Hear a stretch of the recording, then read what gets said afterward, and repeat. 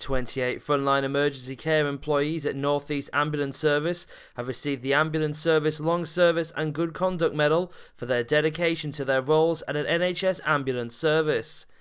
The Ambulance Service Emergency Duties Long Service and Good Conduct Medal is given to all A&E ambulance staff who have been in frontline emergency care services for more than 20 years, or 7 years in frontline emergency care and 13 years in emergency care management, and have demonstrated good conduct throughout their career.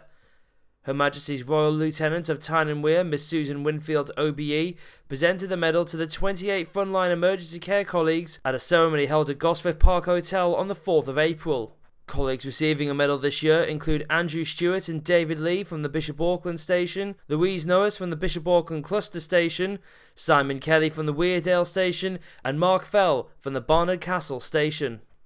And almost 100 new apprenticeships are on offer with the North East's largest council. Durham County Council are recruiting apprentices across a wide range of occupations, from entry to degree level, offering people the chance to earn as they learn. The scheme is the council's largest apprenticeship recruitment campaign to date. Apprenticeships are open to people of all ages. Applicants can be a school leaver, someone looking to return to work after a period of absence, or those looking for a complete change of career.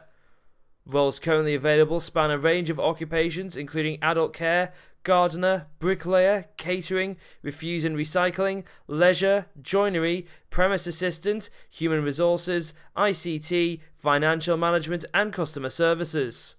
Other positions available include HGV technician, electrician, heating engineer, data analysis, project management, charter surveying, civil engineering, procurement and solicitor, among others. Those are your local news headlines. I'm Kieran McCormick.